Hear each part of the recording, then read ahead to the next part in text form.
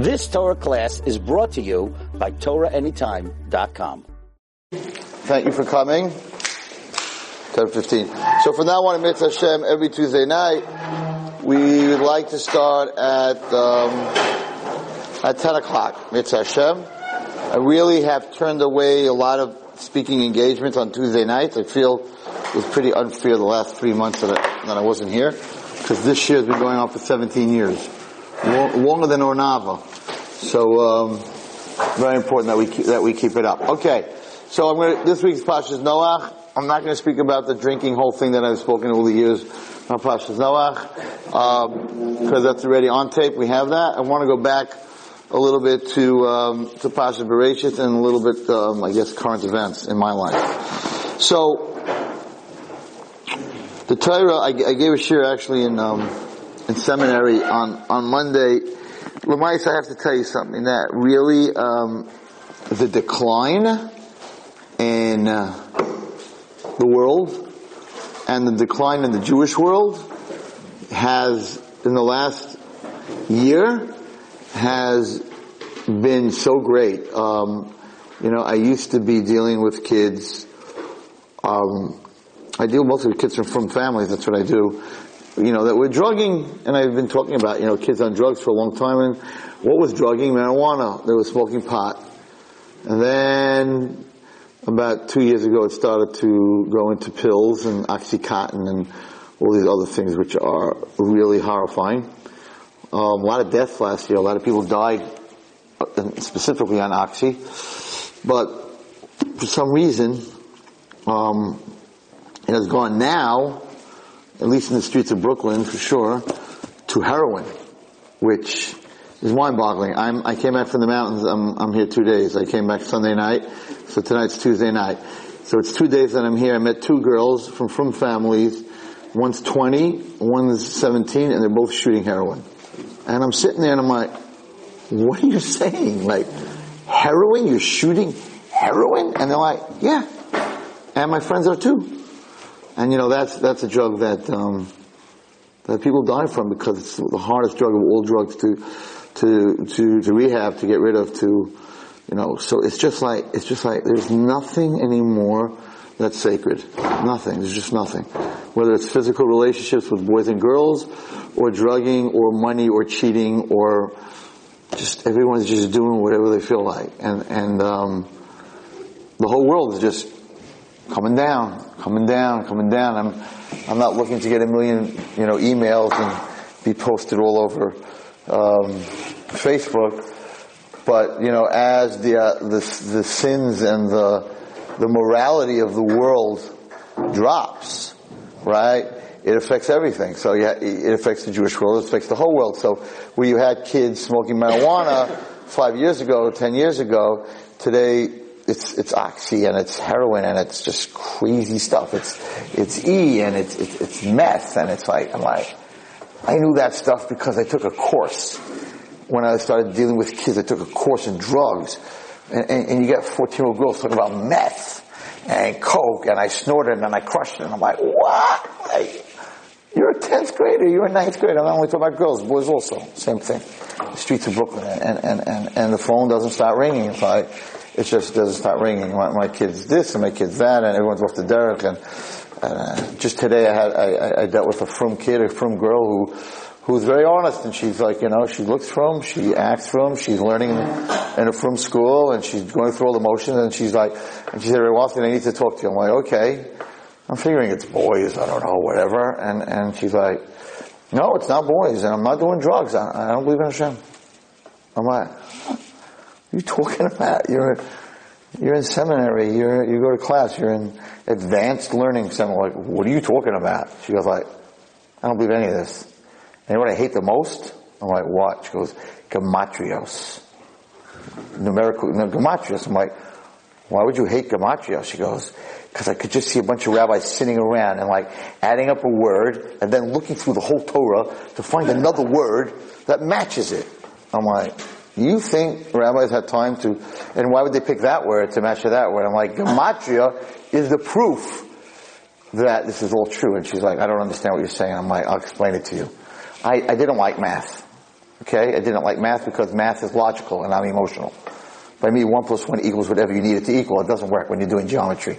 It doesn't work. It has to equal a certain number, right? But I remember hypothesis where you start off with a math problem, right? And somehow you have to get to that A = C.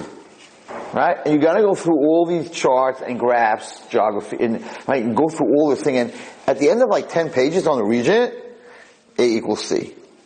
Right? And I'm like, so, do you think that someone sat there and said, let's do something ridiculous and let's make up some numbers and then make these numbers fit into those numbers which will fit into those numbers?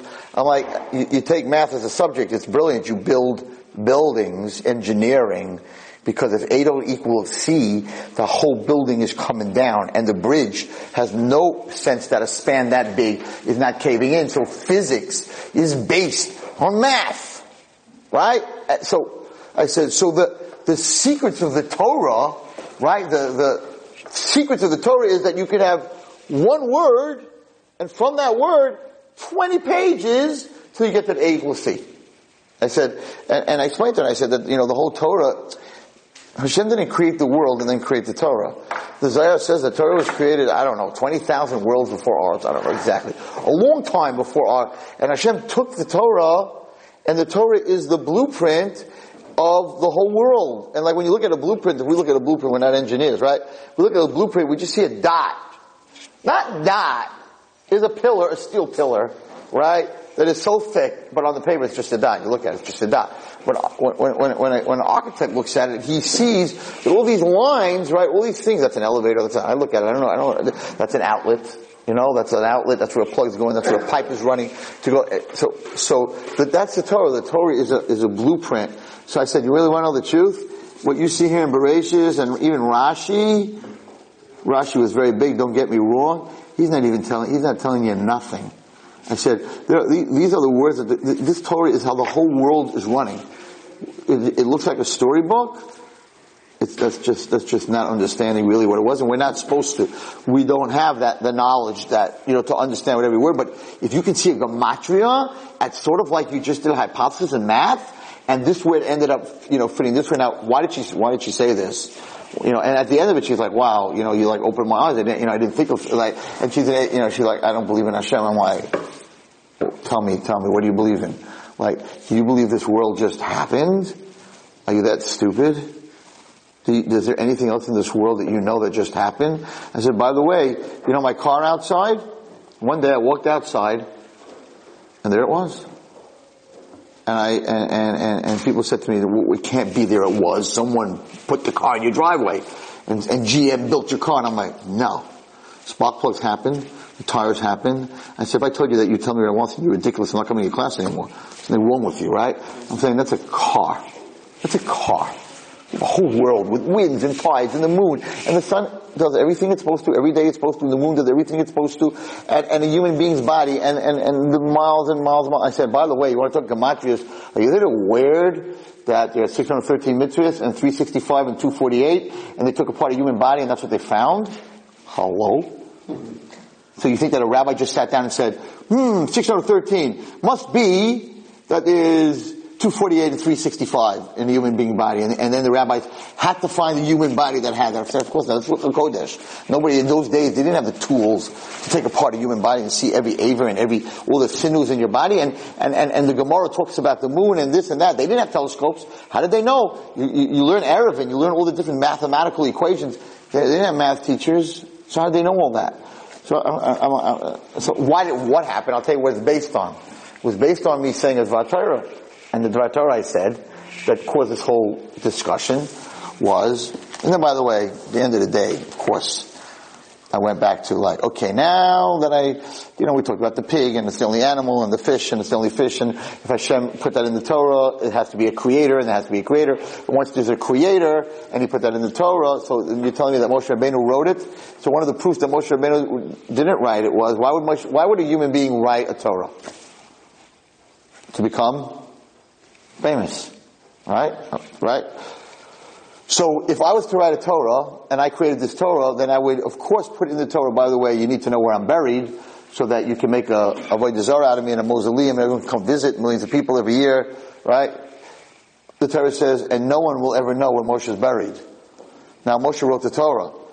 So if Moshe Rabbeinu, he wrote the Torah from Hashem, if it was really his Torah that he made up, then he would have written, I am buried and so, and you better visit me, and build a building and a Gan Samaisa. It's not.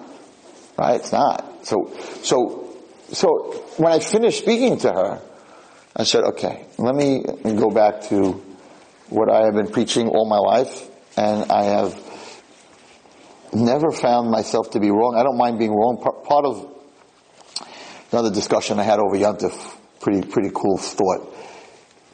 Part of being right is sometimes being wrong. Now, what does that mean? Right? If I'm wrong, and I realize that I'm wrong, and I admit that I'm wrong, then I'm right, then I'm wrong. You understand what I just said? Mm-hmm. If I make a left turn instead of a right turn, and I say, I just made a mistake, I made a left turn instead of a right turn, then I'm right, then I'm wrong. Sort of like the discussion about the girl who wanted to be different. And she came to my office in the middle of the summer looking like she was going on a skiing trip. She had a knitted hat. I don't even know if I gave you this shit. I don't even know if I spoke to you guys about it because I was missing most Tuesday nights. This girl came to talk to me. Her mother sent her to talk to me. She walks in the middle of the summer. It's 85 degrees in Borough Park. She's wearing a knit hat with these woolly socks, the weirdest colors, right? And of course she's screaming for attention. And she sits down and she starts talking to me. She's like, I know, Rabbi Wallerstein, you think I'm very different, don't you? I'm like, nope. She goes, oh, come on. You see how I dress. I mean, I am different. I'm like, no, I don't think you're different. She goes, what do you mean you don't think I'm different? She says, you see, you people, like you're wearing a white shirt and a tie. You people are all the same. Some have long beards, some have short beards, some don't have any beards. But there's always a black suit with your tzitzis out, with your white shirt, you're a bunch of robots. This is what I hate about Yiddishkeit, about Judaism. Just all a bunch of robots. You're all the same. I'm an individual. I'm different. Never what I did to this poor kid. So I looked at her and I said, no, you're not any more different than I am. She said, what do you mean? I'm like, you're the same as all the different people. I'm the same as all the guys who wear white shirts. And you're the same as all the people that want to look different. There's a whole group of people out there that say they're different. There's a whole group of them, right? So they're all the same. They're all people who want to be different. And the people who want to be the same, they're also all the same. They all want to be the same. So they're both groups of being the same. I said, you're no different than I am. You're the same as people want to be different. She's like, what are you saying? I'm like, think about what I'm saying. At the end, she was like, that was pretty interesting. I don't know what she was on, but whatever. But that's the truth. So it's sort of like every rule, right? There's always something that breaks the rule, or it's not a rule, or the rule is not correct. If there's nothing that breaks the rule, then the rule is not correct. Then your hypothesis is there's something wrong with it. Anyway, Saif Davar, at the end of this discussion, I looked at her and I said, I have a rule.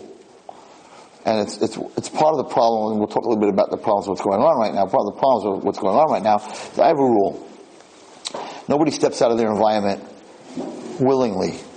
So, if you eat cholent and kugel and kishka, and you went to school, and you learned the alphabet, and you come from a frum home, and you come from a frum school, and you come from a frum environment, you come from a frum city, you don't wake up one morning and say, I don't believe in Hashem. It's never, ever happened to anyone in the world that you just woke up in the morning and said, oh, I'm an atheist. I don't believe in Hashem. I don't believe Hashem. Moshe gave the Torah. Why would you do that? You're in a person's environment is what makes him comfortable. One of the biggest tests for Avraham Avinu was Hashem said, I'm testing you. You know what the test is? I want you to leave your environment. And it was like a huge test. What's such a big test? He told Avraham Avinu, you're going to have a big family, and you're going to become famous, and you're going to be rich. And I'm going to make you to what kind of test is that? Hashem told him it's going to be amazing. He had no children at the time. Even if I tell you, if you go to Texas, I'm going to build you a house, and I'm going to put a new car Maserati in your driveway. I'm going to give you a great job. I'm going to find you an unbelievable girl. Right? You're a Brooklyn guy. Like, I don't know if I want to go, Rebbe. What are you talking about? You're single. You don't have any, I'm putting money in your bank. I know, but what am I going to do in Texas? I don't know nobody.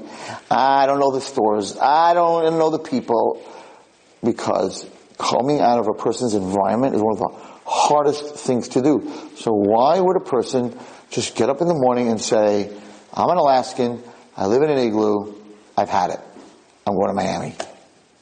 It doesn't happen. They don't go to Miami. And the people in Miami in the summer when it's 120 degrees and Alaska's only 40 degrees, they go to Alaska maybe on a boat to see the ice and then they go home. Human beings are people who like their environment. That's why people live. Hashem did it for a reason. Because otherwise we'd all live in one place. Right? You go to places and you're like, why do people live here? Right? I did a lot of traveling because we had 12 Avinu Malkenos, right? I don't want to say which places I went to, and I'm like, why do people live here? It's like, they're living in barns. The houses are like 40 miles away from each other, right?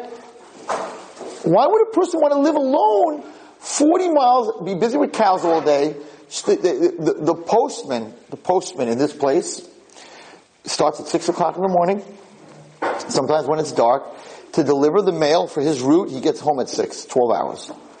There are places that between one house and another are 40 miles. And I'm like, how could you live? There's no one to talk to, right? And the answer is, that's their environment they were born in. So the person who lives on a mountain, right? And you're trying to figure out, why was this person living in a stupid log cabin? Right? I don't understand why people live in Manhattan. Right? My wife loves Manhattan. She's like, I wish we had an apartment in Manhattan. I'm like, are you crazy? Because they have a doorman? You ever go to those apartments in Manhattan that are $5 million? The bathroom is so small. And there's these little teeny tiles, right? And the houses are to pay, everything's concrete. There's no flowers, there's no trees, there's buses and trains and sirens and police cars, and these people on the east side and the west side are paying sick money. Sick, crazy, not normal money. And all they hear all night is sirens. They don't hear it. Right? And the heat, I don't know if you've ever been in these apartment buildings, it's like, tss, a whole winter, right? Because once they heat the whole building, they'll heat the whole building. It's not you can turn it off. You can't turn it off. So you're sitting there, and they have the windows open, and the whole night it's going, tss, from those little caps, on the heat, right? And they love it. And they wouldn't change it any. And they're so happy they could go to Central Park for 10 minutes and ride a bicycle. And I'm like, right? So at least in Brooklyn, I have a little bit of grass, and I have a driveway. They don't have driveways, right? And then, the people in Muncie are like, what is wrong with you people? How could you live in Brooklyn? How do you live in Brooklyn? They got rats, they got sewers, Avenue J, buses and noise, and it's filthy. It is filthy, right? The streets are filthy. Go to Muncie, there's nothing on the streets. Nobody lives on the streets. You get an acre of land, you have a pool in the backyard, you have a 2-car garage. Here, you're on the wrong side, you have a ticket this day, and you're on the wrong side, you have a ticket the next day, and they're like, oh my God! How do you people, and you're spending $3 million for a house, and in Muncie for $500,000 you get 10 bedrooms and 6 bathrooms and a lawn, and what's wrong with you? It's my environment. I grew up in Brooklyn, or I grew up in Muncie. I'm not interested in going to Brooklyn. The Brooklyn people, when I got married, I'm a Muncie boy, okay? So when I got married, my wife lived on 50th Street and New Utrecht, under the trains, okay? Go to Shomer Shabbos, right? I would go to her house, and I'd be talking to her, and every 3 minutes, okay, I'll finish my sentence. We'll wait till the train goes by, right? And the whole house would shake. Okay, that's where she grew up. I grew up in Muncie. So, her cousins and her aunts and everything, she made a deal with me. You live in Borough Park. I hated New York. I learned in Mir Yeshiva. I hated the city. First of all, my dorm room was on Ocean Parkway. So a whole night it was sirens, right? So I'm like, okay, 5 years in Brooklyn, then we moved to Muncie. I cut the lawn with a driving lawnmower. It smelled from cut grass. I did our flowers and our bushes, and I was like, I knew how to do all this stuff, right? And I played baseball. I walked down my driveway, my street. Nobody came. It was a dead end. We played baseball on the street. Had a pool in the backyard. I was like, I don't like Brooklyn. So I said, okay, but for you, I understand it's a hard move, 5 years, I'll come to New York, but then we'll move into Monsey. It's 37 years, I'm still living in New York. Okay? Don't make any deals with your wife, you lose. But anyway, but I have to tell you what happened. So, the first Shabbos after I'm married, right? Shabbos Brachos was by her. The next Shabbos we went to Monsey. Right? We went to Monsey. I get up, I go to sleep. Monsey, my window was open. And you had fresh air. It was geschmack. My room, it was a geschmack. It was crazy. It was unbelievable. We went sled riding. Who goes sled riding? Who New York goes sled riding? You have to go drive 10 hours. I went in my backyard, 2 houses down, all the way down the street. Fantastic. With turns and curves and through the trees and paths. Right? And all those kids, that's what we did. It was amazing. In New York, you don't do that, right? So they find a hill somewhere in a park. You have like 1,500 people trying to go down. So, I wake up the next morning, first week in Monsey, and she's like, I'm so dead tired, I didn't sleep a whole night. I'm like, you didn't sleep a whole night? It's so quiet, how can you not sleep? She goes, quiet? You didn't hear the crickets a whole night? I'm like, you heard the crickets? You live under a train, and you heard the crickets? And the answer was, she heard the train every day, she didn't hear it anymore. I lived in a place where crickets, they can make a lot of noise, but I didn't hear it, because I was used to the crickets, so I didn't hear it. A person doesn't change their environment willingly. Willingly we don't. Many people would live in Eretz Yisrael because they know it's the right thing. It's very, very hard because it's a different language, it's a different place, it's not where I was brought up, and I'm uncomfortable with changing an environment. So how come you're not uncomfortable with saying all of a sudden, I don't believe in God, I don't believe in the Torah? Something's going on. You don't just get up and not believe in God. So, I said to her, okay, now that I've proved everything, and I'm not going to get into all the... Now, talk to me. What's really going on? I'm like, there's only two reasons to get rid of God that I know of. One, if someone who represents God hurts you, so then how could there be a Hashem if this person is a Rav or my father or whoever it is that I look up to and he's from and he puts on tefillin and he davens and he learns and then he hurts me, he does something to me or that hurts me, or he steals or I see him doing something really bad. So as a child, as a person, I have this conflict inside of me, like, if that's the man of God, and it can't be a God because look what he just did. So that's girls who go through and guys who go through trauma. The other reason that someone's and the 80% reason that people get rid of God is for one simple reason, that we as Jews, first of all, we're very famous for having the most guilty conscience in the world. We have a very different religion. In the Christian religion, if you sin, you can go to the priest, you can admit it, you can say 3 Hail Marys, and you can be forgiven. So, you don't have to live with that guilty conscience for very long. In the Jewish world, you have to do tshuva. It's a ganze Maisa. There's another world. It's a whole thing. You can't just go to the rabbi and say, I just did something, and say, Hashem echad, Hashem echad, Hashem echad, walk out of the room and everything's fine. Our religion doesn't work that way. Why? Because we have a conscience. And a Jewish guilty conscience is, everyone talks about the Jewish guilty conscience. What it is Yetzer Tov. That's all it is. People call it, and they have all these jokes. He had a lot of jokes, what's his name, Jackie Mason, about Jewish guilt. It's called Jewish guilt. Jewish guilt is not Jewish guilt. Jewish guilt is your Yetzer Tov, who doesn't leave you alone when you do something wrong. So now you have this problem because you're doing something wrong. We're very black and white when it comes to wrong and right, right? Well, I gotta get rid of God. Because I cannot be doing something wrong. Because I can't live with a guilty conscience. So I have two choices. You have two choices, right? So in this case of this girl, she is doing something wrong. I got to the bottom of it, that there are boys and she's doing something wrong. So I said, so you have two choices. And your choice is one of two things. If I'm being with boys when I'm not supposed to, and I'm supposed to be a frum girl, so I have two choices. Either stop being with boys, right? Which is not what I want to do. I'm a teenager and it's very hard for me.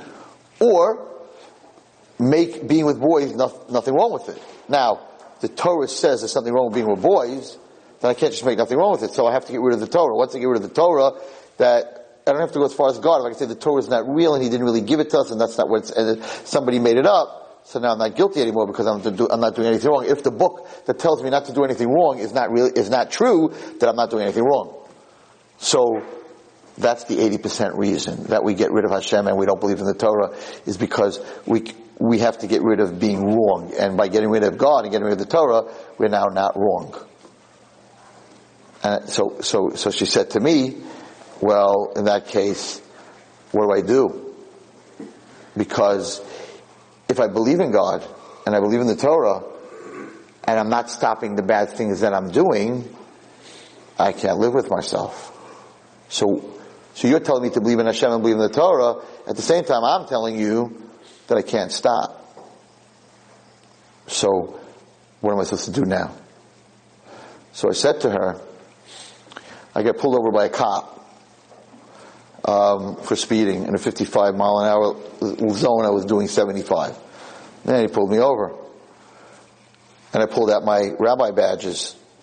I got badges from the precinct, pulled it out, and he looked at it and he said, Rabbi, a rabbi shouldn't be doing 75 miles an hour in a 55 mile an hour zone. He threw back at me. In other words, you're taking out a card and a thing that you're a rabbi, so that I shouldn't give you a ticket, but if you're a rabbi, why are you breaking the law? Now, I could have gone into a whole thing like, cause the law's stupid. Because it's stupid to tell someone my age with a 404 horsepower car that I should go 55 miles an hour. The law is stupid, right? And I could have got, and he would have said, really? Good.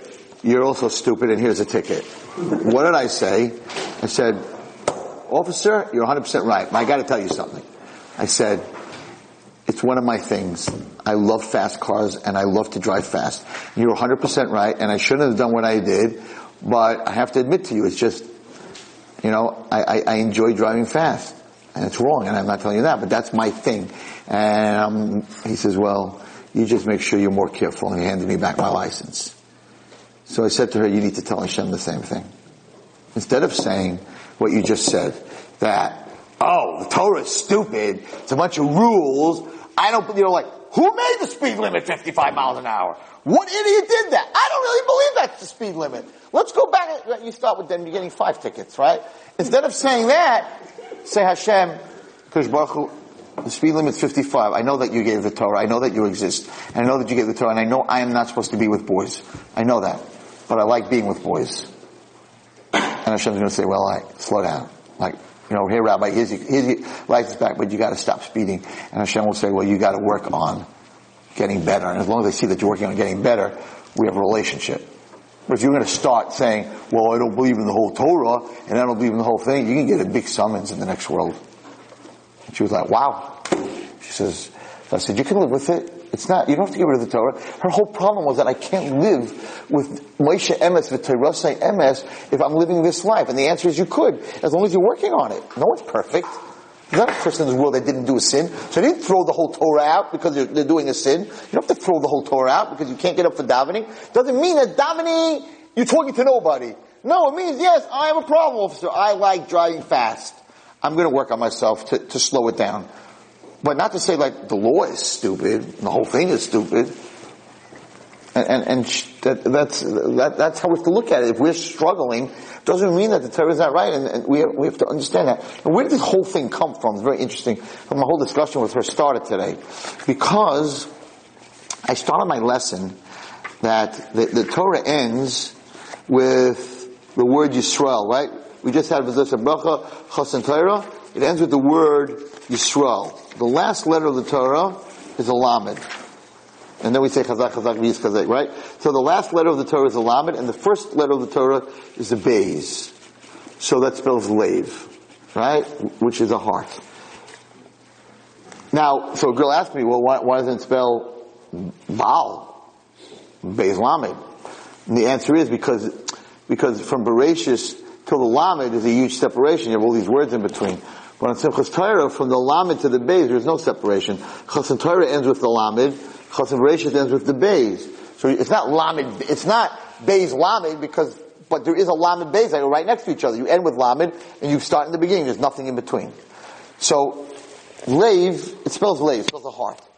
Now, there's a Machlokes in the Mishnah, in Pirkei Avos. Give me a sitter for a second. Please.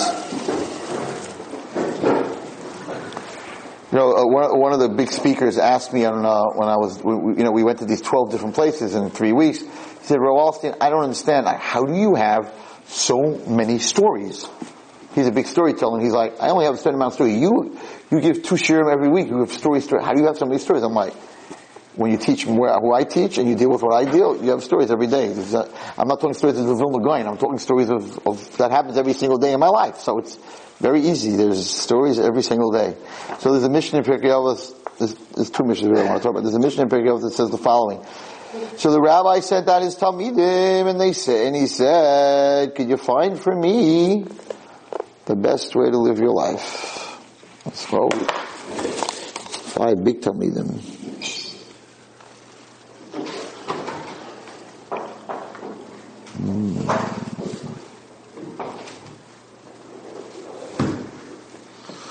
Where are you? Here we go. Okay. Chamisha Talmidim hayu Rabbi Yochanan ben Zakkai, ve'elu hein, Rabbi Elazar ben Horkonos, Rabbi Yeshua ben Chananya, Rabbi Yosef HaKohen, Rabbi Shimon ben Nisan, Rabbi Elazar ben Aruch. Right? And he said the following. Amar lehem, he said to them, go and find me if I give you one choice to pick in life that's going to be good for you, what should that be? Rabbi Elazar Omer, ayin tova. Person should have a good eye. What's a good eye? What does that mean? He said, what's the most important thing for all you guys? Rabbi Wallerstein is going to teach you one thing. He should teach you to have an ayin tova, a good eye. That doesn't mean when someone pitches a ball to you, right? What is a good eye or an eye test? A good eye happens to be very interesting. Good eye is that when you look at someone, or you look at something, you always see the good in it. Now, you would think that we're talking to people who are, doing the wrong things. You should have a good eye. The test and the sign of seeing good in people is much harder when you're a good person. I was always able to see the good when I was young. One of the things that was, I think, good about me was, no matter how bad a kid was, no matter what a kid, even in teaching as a Rebbe, I always saw the good in them. I always stood up for the kid who was in trouble as my friends. I always saw the good in the biggest trouble, and I always saw the good in it. If you go deep into the psyche of why, it's because when you're doing something, I'll tell you why. When you're doing something wrong, right? Let's say I'm a gambler. Let's say. Once upon a time, I was a gambler, right? I will find, if someone else is gambling, I will say, you're right. My friends are going to tell me, oh, Rabbi Wallerstein, this guy is a gambler. And I'm going to say, that's right, but he gives a lot of tzedakah. I'm going to find, I'm doing the wrong thing. I will find why. Because by finding the good in the guy that's gambling, I'm finding the good in myself. If I'm going to rip him and say, he's a lowlife, I'm calling myself a lowlife. So when you're doing something wrong, you always find the good in the other person. Because it makes you good. The problem is, when you're doing something, when you become righteous. And I speak to my Rebbe Gamliel about this all the time. When I got up and spoke anti-movies, right? When I was watching movies, I was saying, it's not so bad. It's a movie. It's dead. There's no correspondence. It's on the screen. You can watch movies. Not so bad. Because I was watching movies. But the minute I stopped watching movies, I was like, how can you guys watch movies? I mean, that is such an avera. That's going to rip your neshama to pieces. When you start to grow and you start to come to Minyan, you all of a sudden can't understand why your friends don't go to Minyan. For 20 years you didn't go to Minyan? Right? You had no problem? Because that's how it is. Any smoker, all of a sudden he's like, don't smoke next to me, it stinks. You're smoking for 30 years. I'm telling you, you stink for 30 years. You're like, I don't smell anything. All of a sudden now, you can't come to my car. Don't smoke up my car. You were driving a car till 10 weeks ago that you couldn't breathe in the car. You stop smoking, you start judging everybody that smokes. I don't understand. You can't break your addiction. You're weak. Shut up, you. Right? Because you just, right? And it's like that when you grow spiritually. It's like, I don't understand. What's wrong with you? You talk by davening, don't you understand? You just stopped talking 2 weeks ago. Right? And so when you're doing well, it's when you see bad in everybody. When you're doing bad, that's when you see good in everybody. The biggest test, nisayon, of growing is not to judge other person. I talk to my Rebbe about this all the time. You start to judge everybody. If I could do this, he could do this. And you start to judge everyone. It's the same thing on a diet with girls, right? What with guys? Guy goes on a diet, he starts to lose weight. He's like, what are you eating that garbage? All of a sudden he's calling it garbage. Used to be, could you give me some of that? Can you buy me, can you give me that? No, all of a sudden he's like, what are you eating that garbage? Don't you know it's not good for you? And you're like, just because you lost 40 pounds and you look like a skinny guy and now you're not happy anymore, don't tell me it's garbage. You used to eat this stuff day and night. Because if I can do it, then why can't you do it? So the test of a good eye is much more when you're doing well.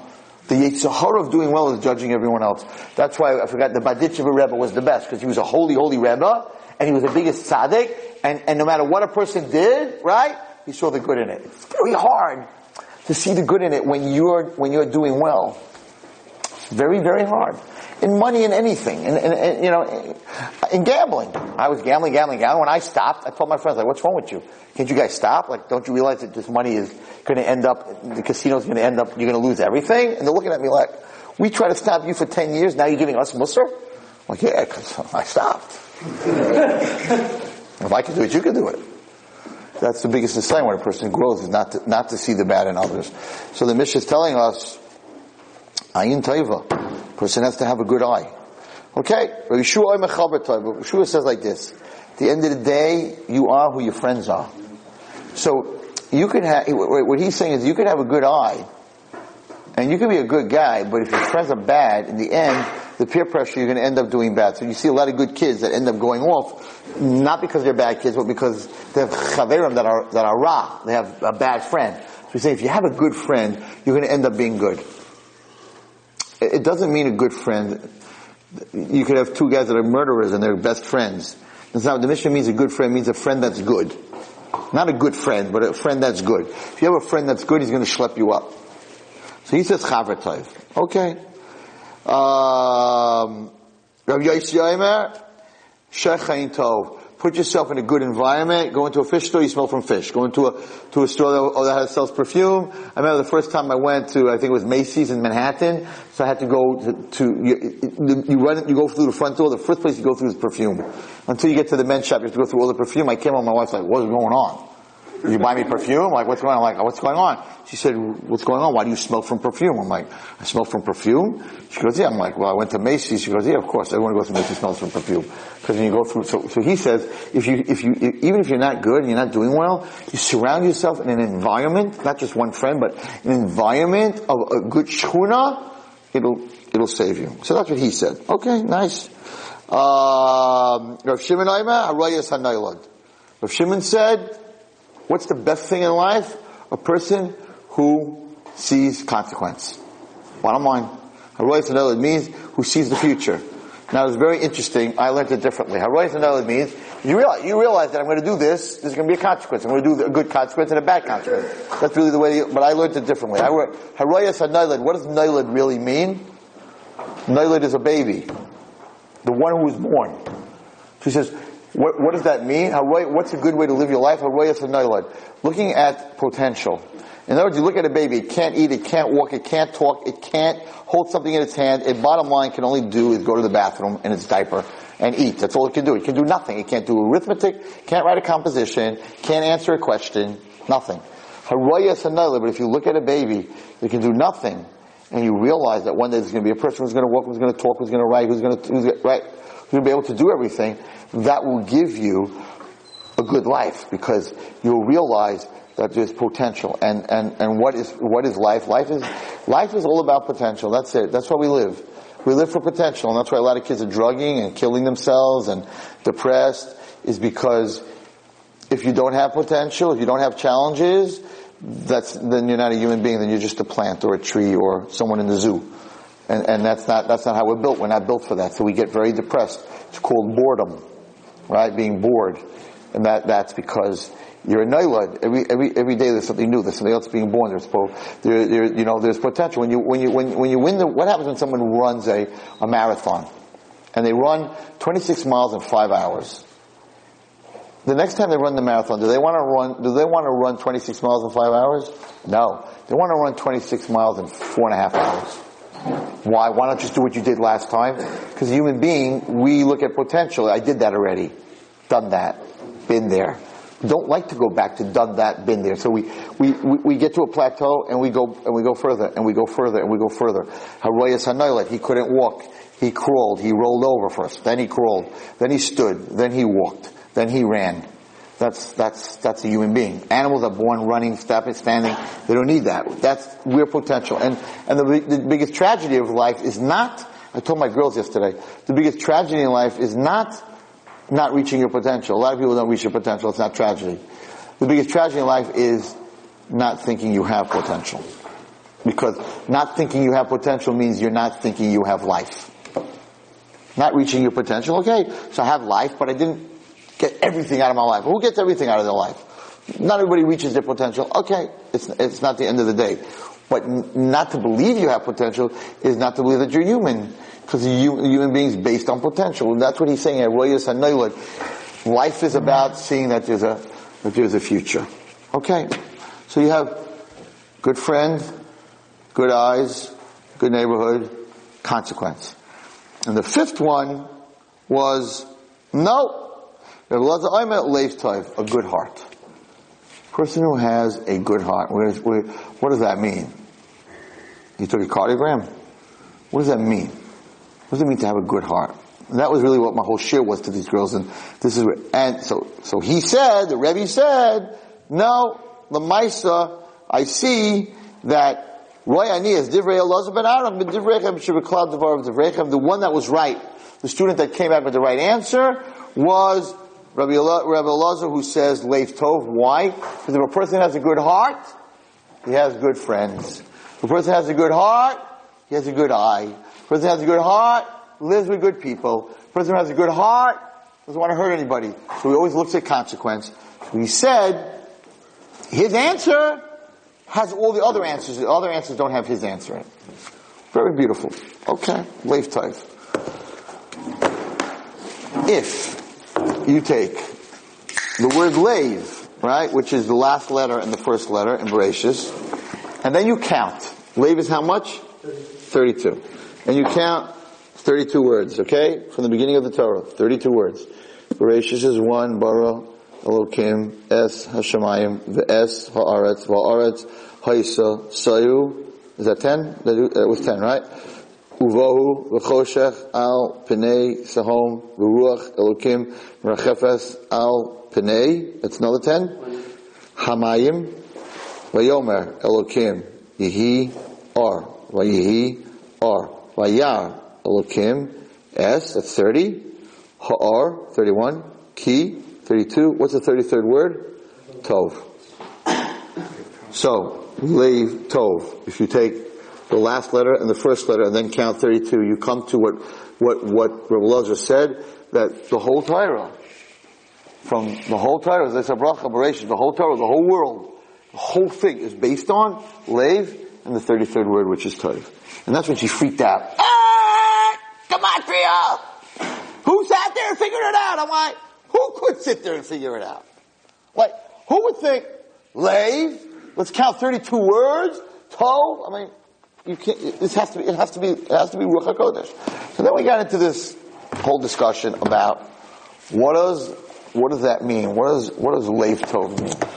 What does it mean to have a good heart? So what it means probably, Leiv Tov is, right, we know the heart loves, the expression of heart is, right, love is in a person's heart, and that's why any love is represented by hearts, right? It's represented by hearts. So I asked the class, so girls, tell me, what's love? What's that word mean? For some reason, I don't know why, in the Jewish world, in our frum world, I'm not going to say a dirty word, but it's a word that's not used. In fact, and I'm not fighting with any rabbis about this, but, it's not allowed in many frum boys will not write that word on a card to their kala until after they're married. Even when they're engaged, they're not allowed to write the word love. For some reason the word love has this meaning of something not kosher. So surely not before they're married, before they're married they're not allowed to use that word. I have a problem with it. And I'll tell you my problem that I have with it. We're dealing with kids and for Baruch Hashem, as long as I have been, and parents and families and relationships. One of the biggest complaints that I get from dysfunctional relationships, families, is that the children will say that my mother and father never said they love me. I get that all the time. And when I go back to the parents and I'm like, what do you expect? Your kid is 18 years old and you never said I love you. They all say the same thing. She knows I love her. I'm like, did you ever say it? No, but she knows I love her. How does she know? What do you mean I take care of her? I'm like, so why wouldn't you say I love you? In other words, you're not saying it. Not even by accident. So, because there's this thing about, you know how to use that word, I don't know why. And I'm like, let me teach, and I told this to the girls, and anyone who wants to talk to me about this, I'm glad to talk to them about this. There's a thing that we say in Shema twice a day, right? And it's a very hard thing to understand. Shema, right? We all say this. Shema Yisrael Hashem Elokeinu Hashem Echad. By the way, I saw something really nice, and I think now every time I say Shema, it's something new that I saw over the Yontif. That where did this whole thing Shema Yisrael Hashem Elokeinu Hashem Echad start from? Where does this come from? Anyone here know where this comes from? What was the first time this was said? What was the first time Shema Yisrael was said? By the Shvatim. But when Yaakov was dying, he said, how do I know that you're not going to go and serve Avodah Zarah and go back to what the way? And Shema Yisrael, all the kids said Shema Yisrael. His name was Yaakov and Yisrael. Shema Yisrael, listen Yisrael. They're talking to their father. Hashem Elokeinu, Hashem is our God. Hashem Echad. He's always going to be the only one. I didn't know that. So now when I say it, I'm thinking like saying it to Yaakov Avinu. Shema Yisrael, listen, Hashem Elokeinu, Hashem Echad. That's where I just saw this. That's where it comes from. But anyway, how do you explain this? Shema Yisrael, we all said this. Right? You should love Hashem with all your heart. You can't tell me what to love. Love is an emotion. Love is a feeling. You can't tell someone to have a feeling. You can't tell me love this soda. You're walking, I want you to love this soda. You can't tell me. So how does Hashem ask us to love Him? You can't give me a commandment like that. You can say, I hope in the end our relationship will end up that you'll love me. How can you command me to have an emotion for you? Ever think about that? And a lot of people don't love Hashem. So it's genius. It's beautiful. Hashem has a right to say that you should love me. Where does that right come from? Because before He asks anyone in this room or any Jew to love Him, He expresses His love to us. If I express my love to you, then I could want you to say, you love me too. If you tell your mother, I love you, then if she does the right thing, she'll say, I love you too, because if you love me, then automatically I'm going to have a feeling for you, unless you're abusing me. I'm going to have a good, right? Look at Shachris. Baruch Atah Hashem. Forget about all the Ava Rabba stuff. I'm not even going to go into that. Right before you say Kriya Shema, Baruch Atah Hashem, blessed are you Hashem, habocher ba'am Yisrael ba'ava. Blessed you Hashem who chose us for one thing. Not Yira, not anything else. You chose us because you love us. And you know where Shimshon Pincus, Hashem fell in love with us in Mitzrayim on that night. It was a moment, right? An unbelievable moment. And he talks about this all the time, right? So before you say Kriya Shema in the morning, we make a bracha. Blessed you Hashem who chose us with love. Now Hashem's like, if I chose you with love, and I love you, I'm asking you to love me back. But if Hashem doesn't tell me that He loves me, He can't ask me to say I love Him back. I can't have a relationship. It's not a relationship. It can't be from one person. Okay, you can say, Ray Wallerstein, well, I don't know if that's a raya. I'm not sure that's a raya. All right, so we'll go to Ma'ariv tonight. Hashem asks us another Kriya Shema. There's 2 Kriya Shema a day. You're Chiyav, right? Kriya Shema in the morning, Kriya Shema at night. I'm talking about Kriya Shema Lamita. Okay? So at night, what do we say right before we say Shema Yisrael? Baruch Atah Hashem, blessed you Hashem, Ohev Amo Yisrael, who loves His nation Yisrael. Now, blessed is Hashem who loves us. Now Hashem's like, how about loving me back? Kriya Shema doesn't come first and the bracha for after. First Hashem says, I love you, then He has a right to ask us. So I tell parents, if you don't tell your kid you love them, where do you have a right to ask them? Maduch Hashem, who could ask us anything. Right? He doesn't have to tell us he loves us. He could say, I'm God, I created you, I gave you the whole world, you need to love me. I give you life every morning. He says, no. Hashem says, no. I'm not asking you that until I tell you I love you. After that, I'm going to ask you that. Surely if Hashem feels that he has to first say he loves us, and then we're going to say we love him, a human being? You expect your kid to love you if you don't tell them that you love them? Well, what do you mean? They know I love us. So what do you have to say to the bracha? I know Hashem loves me. I woke up this morning. No. And that Mishnah that I taught you during the summer, Chibi Yisera, that Mishnah says 3 times Chibi Yisera, an extra love, because Hashem tells you that he loves you. So I don't know why this word is like, people feel it's not from to tell your kids that you love, or to tell your wife that you love her. It's Torah. The word ahava is have. Comes from the word have. Comes from the word to give. It's the basis of the word. The basis of the word is to give. So I don't know. I don't know where it comes from. I can understand that until you get engaged. It's not a word you should use, because first of all, what does that mean? So then we got into the whole thing with the girls of what does love mean? There's some peculiar ideas of what it means, but what does it really mean? What does it really mean? What does it mean to love somebody? What does it really mean? It's a cheap word to say. In other words, telling a kid that you love them and then not following up on it is worse than not telling them. Than being a good parent and not saying I love you is better than saying I love you and being a bad parent. I love you is not just a bunch of words. It's giving time, like we spoke about, but you also our koyach is dibur. We're not animals. Our koyach is to speak. So that's one of the things that we talk about ahava all the time. So we got into this whole discussion. And this whole discussion came from Leiv Tov. What does that mean? Leiv Tov, to have a good heart. It means to what does that mean to love? So, I said the following. I've spoken about this many times, but I'm going to take it up a step. So to love somebody means to commit to that person. Okay, that's real love. Not that's the real thing, to commit. And I said something that blew him away. And I said, just for all the people that are not Sheminigia, right? Or whatever their thoughts are, that you should know that halachically, the first time that a boy can touch a girl in his life, and not his mother, of course, but any other girl, including his sister, by the way. If you look up, people don't realize this, but there's a halacha, very clear halacha in Shulchan Aruch, that a brother and sister are not allowed to kiss each other. And oh boy, did I get smacked when I spoke about this a few years ago in seminary, and they went crazy, and I took it out. And not only that, but the Shulchan Aruch uses a crazy lashon. The Shulchan Aruch says that a person who thinks it's okay is a fool. And Shulchan Aruch never talks like that. So no, you can't kiss your aunt, and you can't kiss your sister. And I used to kiss my sister until I went to halacha. And now after the wedding and her kids are married and I'm very close to her, I will not give her a kiss. My brother's the one who told me, it's halacha that the only people that you're allowed to kiss is your mother and your father. That's it.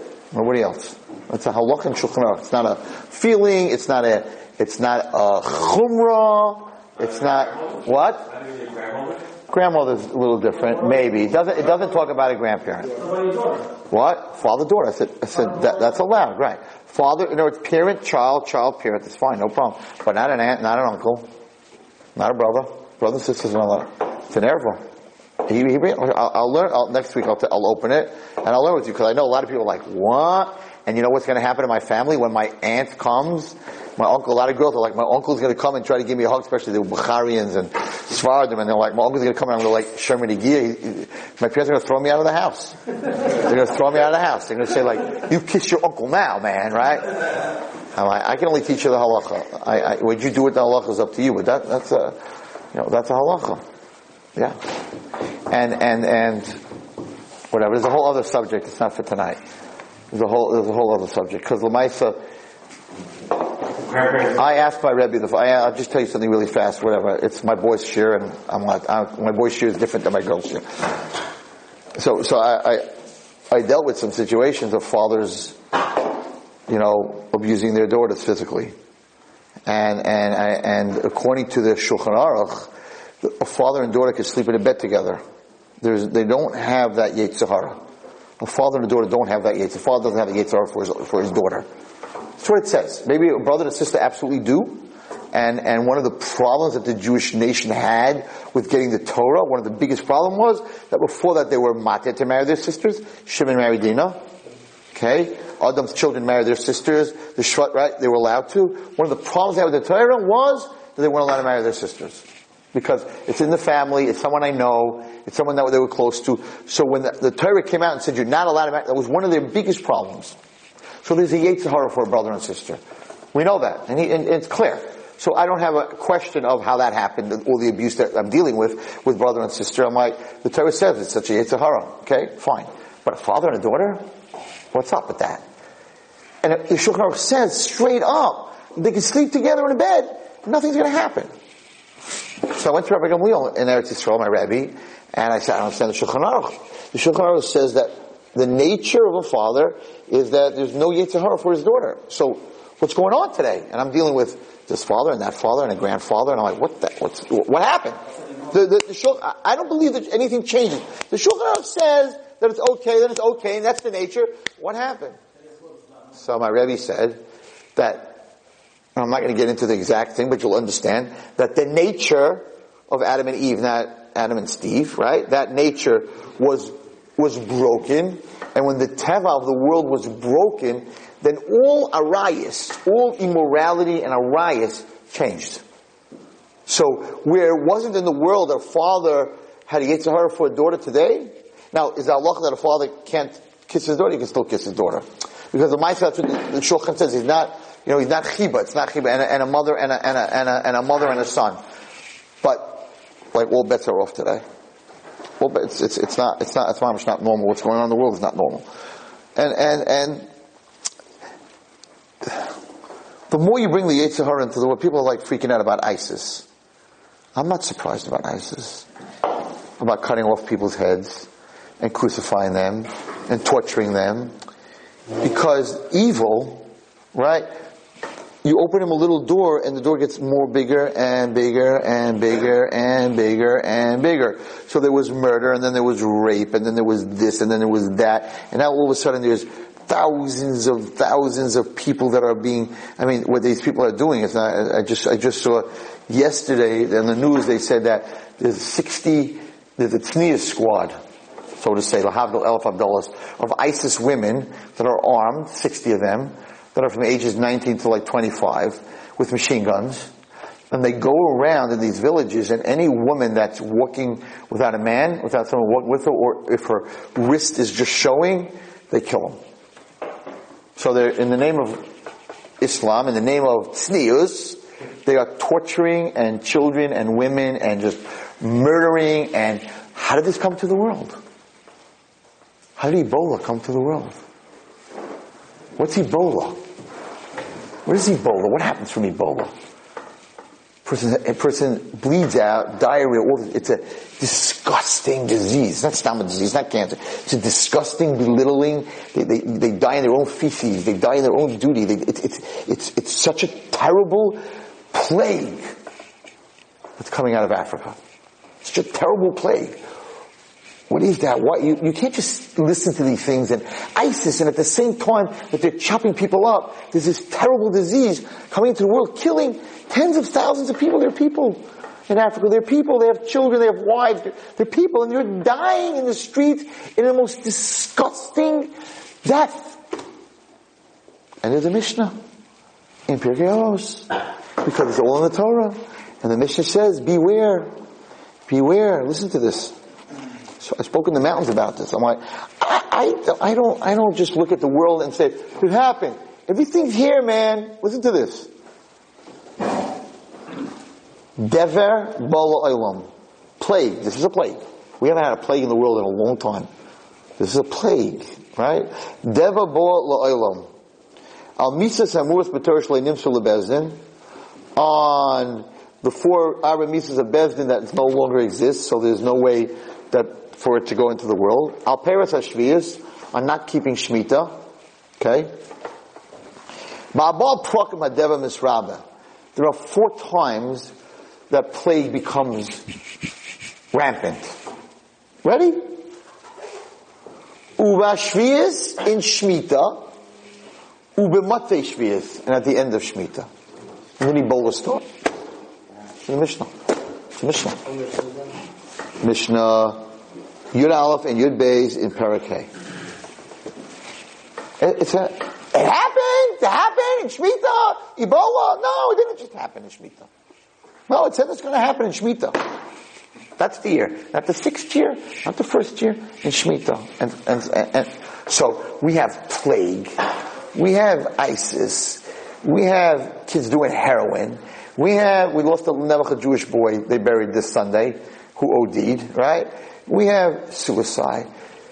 The world is crumbling physically because the world is crumbling spiritually, because the Zohar says, and I'm not picking any specific Avera, but the Zohar says that they're mirrors of each other. If the spiritual world will crumble, the physical world will crumble.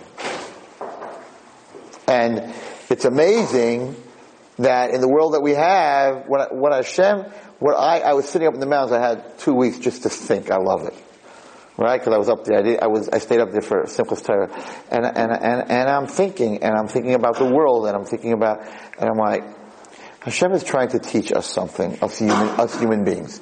We're very into technology. We have everything under control. So what did God do? He took this plane, and He made it disappear. And we still don't know where it is. Satellites, cell phones, radar, everything. 300 people at a huge jumbo jet. Gone. Nobody can find it. Hashem's like, hey, I still run this world. With all your technology, I can make 350 people disappear like this. With your tracking and your submarines and your radar and your satellites that you can GPS to a house 50 miles in the woods, all that stuff, I can make a plane disappear.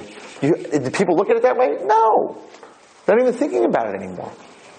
Oh, medicine? Doctors? You're ahead of the curve? Give you a little germ out of West Africa you can't do anything about. Right now he's having rachamim because there was an article that if it does spread, we could lose 10,000 people a week to Ebola. 10,000 people a week. And then the CBC, whatever they said, you could lose 100,000 a week. If this thing, Hashem has rachamim right now. It's not, He's keeping it where it is. I hope the human beings realize that it's a virus. You know what a virus is? It's a teeny little cell. It's a teeny little virus. You can't cure a virus. You can't cure a cold. You can't cure a cold. If we get the lesson, He doesn't have to teach us lessons. What if we don't get the lesson? The world's bleeding out. It's either Ebola or it's ISIS. It's bleeding out. Well, the Syrians are killing who knows what, and the Russians are going into Turkey. Everyone's doing whatever they want to do. And yes, and until someone realizes that the spiritual world and the physical world are mirrors of each other, and we don't spiritually lift ourselves, and we continually go down, the world's going to continually collapse. And it's collapsing. And there are people dying in the Himalayas, and avalanches, and volcanoes are erupting, and He's doing little things. Little earthquake, 20 people died in an avalanche, little things all over the world. I watch the news all over the world, little things He's saying like human beings, hello, I'm here. Nothing. Nature, Ebola. Ebola is an old disease, and it's back, and we can't do anything. Nothing, with all our science, with all our stuff. Guy came here, he died. 10 days in the best hospital, the best medicines. He died. They couldn't save him. From a virus. Because Baruch Hu runs the world. People don't see it. Anyway, little current events. So what is love? So what my picture of what love is, and I'll prove it to you with the Mishnah, and then we'll end. Love means that I used to say it means sacrifice and commitment, but I was wrong. Sacrifice is not enough. Now, where was my mistake? Because Hashem wanted Avraham Avinu to prove His ultimate love. So He gave him 10 tests. So the last test was the hardest test, to prove His love. What was the last test? Sacrificing Yeah, but that wasn't the test. And Rav Shimshon Pincus has a very ridiculous share on this. Because the one that would have suffered from Akedas Yitzchak, guys, was not Yitzchak. No, it was Avram. Because Yitzchak would have died in a second. Goodbye, he's in Gan Eden.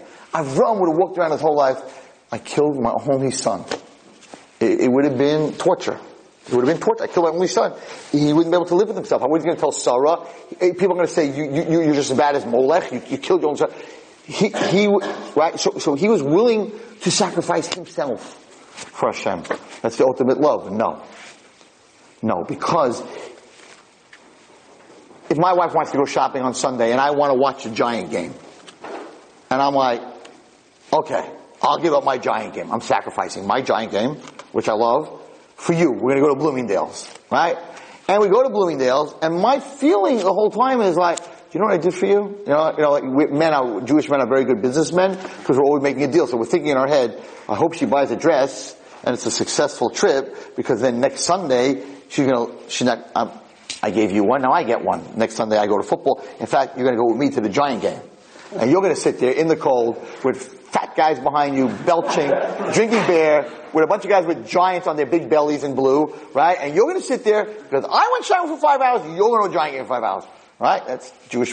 You give me one, I give you one. That's why we're good businessmen. We make deals because we have to. Otherwise we can't be married, right? So we have to make deals, right? So that's not love. But it's sacrifice. I gave up my football game. From Avinu, after Hashem said, okay, I believe you now, you're about to kill your son, go home, it's over. He turned and he said, no, I can't. I have to show you that I love you. And by not killing my son, right? I'm not showing you that I love you. I was willing to, so I have to give you something. I need to give you something. I love you, Hashem. So he looked for the aisle, he turned around, and he found the ram that was caught, and he brought it up as a carbon. Now that has nothing to do with, that wasn't a test. The aisle wasn't a test. But on Rosh Hashanah, what do you do? You blow the shofar to remind Hashem of the ayah, of Akedas Yitzchak. Why do you do that? Why don't you take the gabbai, tie him up, put him on the bima, take a big fat knife, and he's about, right in front of all the kids, and like, I am now going to sacrifice you to God, and the rabbi screams out, Moshe! What is the guy's name? Is Moshe! Stop! And everyone's like, wow, great scene. Akedas Yitzchak. Why are you blowing the horn? The horn had nothing, the horn was from an animal that he brought as a carbon. That wasn't a test to bring an animal as a carbon. Why are you blowing the horn? And the answer is that the horn proved that he loved Hashem. Hashem said, go home, you did it. He's like, no. I love somebody, I still gotta give you, I gave you nothing. At the end of the day, I passed the test, but I gave you nothing. That was a mistake the first time I gave this year. I said to my wife that I always thought that love was sacrifice, and she goes, I don't like that word. You don't go home to say, I really want to sacrifice you. Well, right? It's an interesting joke because what do you tell the girl when you get married to her and you put on the ring? You say, Harei at mekudeshes li. Right? You make her holy like a carbon. Right? So she's a sacrifice. By the way, the first time you're allowed to touch a girl is when you put that ring on her finger, which I think is amazing. First time that a Jewish man is allowed to touch a girl, so we got into the father-sister business, the first time he touches a Jewish girl's hand or body or any part is when he touches, he puts the ring on her finger, the first touch is that touch.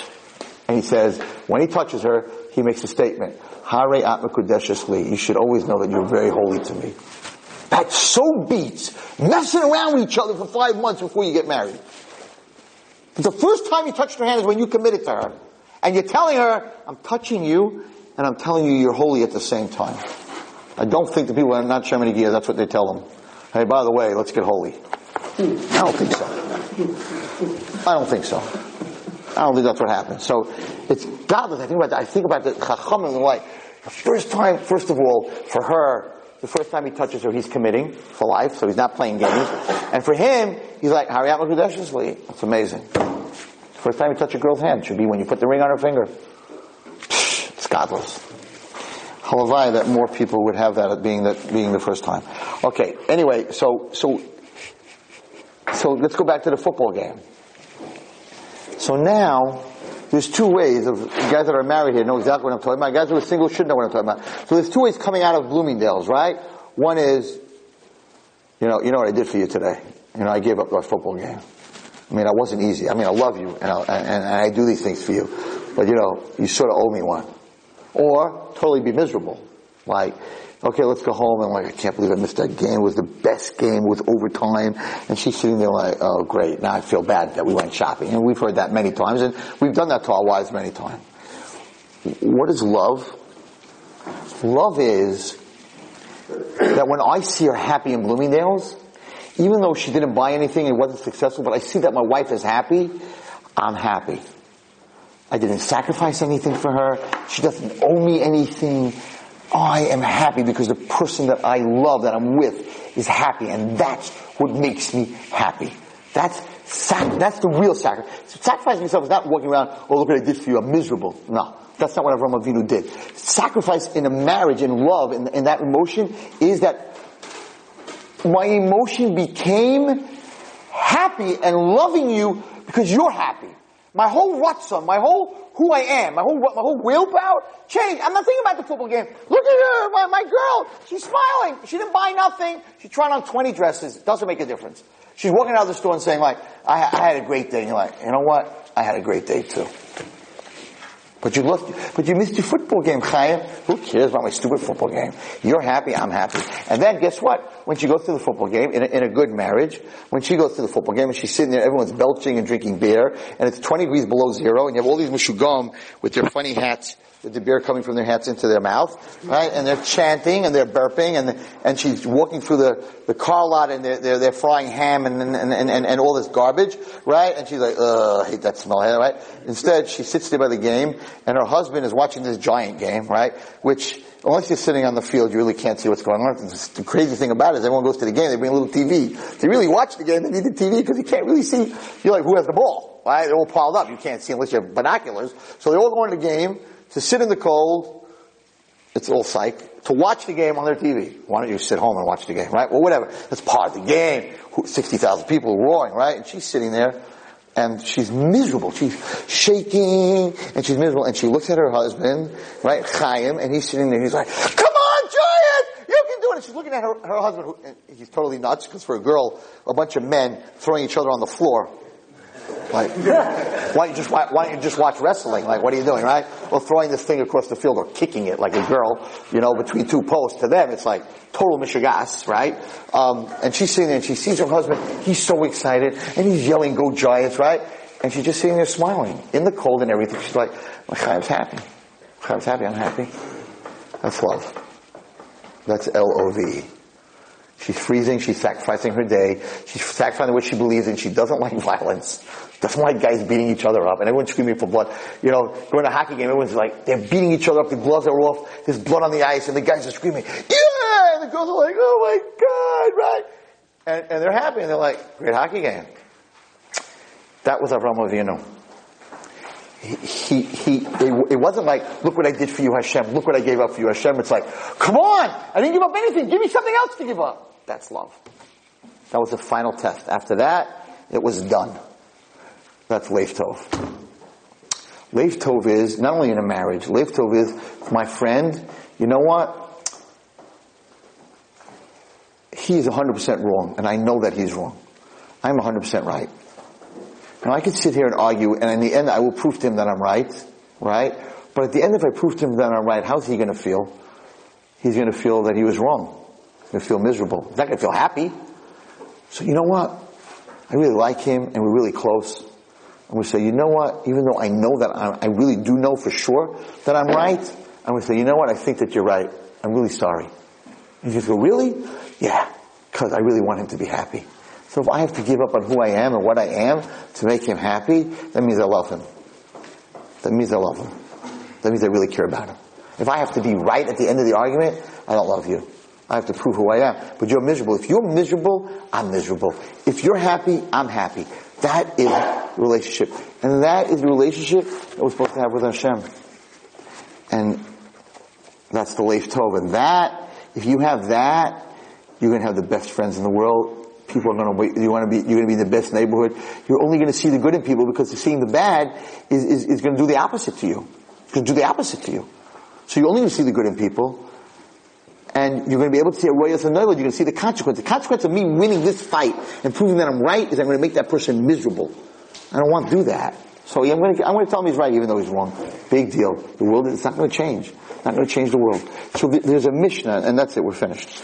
And the Mishnah, and it happened to be, every morning I learn a Mishnah, just random, I put my finger in wherever it lands. Usually something that day happens that the Mishnah helps me. And the Mishnah says, I don't think it's in the first parak. Give me 2 seconds, I hate not to.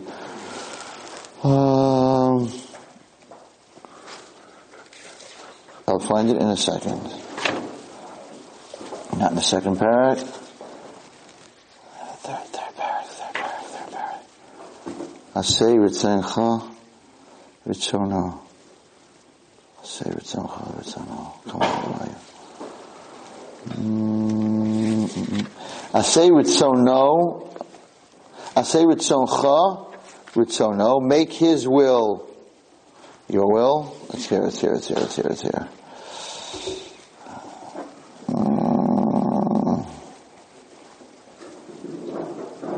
Come on. Well, I'll tell it to you by heart. I thought it's here. Not the fifth parak. Huh? You think it's in the fifth parak? It says like this: Asay Ritzono, make his will your will, that his will become your will. Break what? It's the second parak. Break your will before his will. Break your will for Hashem's will, and he'll break other people's will that want to do bad things to you. You think it's parak beis what? Oh, thank you. Very good. Hu hayomer, Rav Gamliel said, Asay Ritzono kirtzonecha. Make Hashem's will like your will. Kidei sheyaseh Ritzoncha kirtzono. If you do that, then your will become his will. What does that mean? What is he saying here? He's saying that true love and a true relationship with God is that his will become your will. In other words, that my wife, when shopping, I'm not sacrificing like she wanted to go shopping, I wanted to watch football, I gave in for her shopping. No, the Mishnah says, it has to become that I want to go shopping with her. So much that I want to go shopping. Why do I want to go shopping with her? I don't like shopping because I want her to be happy. So that my will and Hashem's will is the same will. Not that I'm walking around like, Hashem, I did this mitzvah, you owe me. No, we're one. It's that my will is, and that's what Avraham was, that my will is your will. Not that I'm giving up something to do the Torah. I'm not giving up anything. I'm not giving up a day of football to go shopping with you because then you owe me. No. The ultimate love relationship is, no, I love seeing you happy. I want to make Hashem happy. I want to make the Lord of the world, the creator of the world, who did everything for me, I want to make him happy. Not that, well, look what I did for you, Hashem, so now you gotta give me Gan Eden, you owe me something. And the Mishnah ends, Bata Ritzonecha b'nei Ritzono. If you want to do something wrong, break it for his Ratzon K'dei Shabbat Ratzon Acher b'nei Ritzonecha. Because if you do that, then when other people want to do you wrong, Midah K'neged Midah, he'll break that Midah. That's Ahava. That's the true ultimate love. The true ultimate love is not sacrificing for my wife. Look what I gave up, but just the opposite. She's happy, I gave up nothing. I didn't give up anything. I didn't give up a football game. Just the opposite. The football game is stupid compared to her smiling and being happy. So I didn't give up anything. At the end of the day, you're going to weigh it, I didn't give up anything. Because at the end of the day, she's happy. And she has to feel the same way. That she was going to go shopping with her friends or go to some whatever, and she went to a football game, not to feel like, oh my gosh, I gave up what I wanted to do. I gave up nothing. I had the best day of my life. My husband was screaming like a maniac. He had a good time. The guy works hard. He's under a lot of pressure. I haven't seen him smile and yell like that in 10 years. I'm so happy. That's love. That's Ava. That's the ultimate. That's Habayich B'Amal Yisrael B'Ava. That's what I have to when you say Kriya Shema at night. That's the Ahava. That's the Ava that Hashem has for us, and that's the Ava that we have to have for Hashem. I want to end with a line from Abraham Lincoln. I don't know if he was Jewish. Listen to this about being positive. Okay? And he said the following. I think every week I'm going to have one of these because I found a bunch of them. I had nothing to do for 2 weeks. What can I do? Listen to this. This is Neiridit. We can complain because rose bushes have thorns. Or rejoice because thorn bushes have roses. Godless. Good night, everybody. You've just experienced another Torah class brought to you by TorahAnytime.com.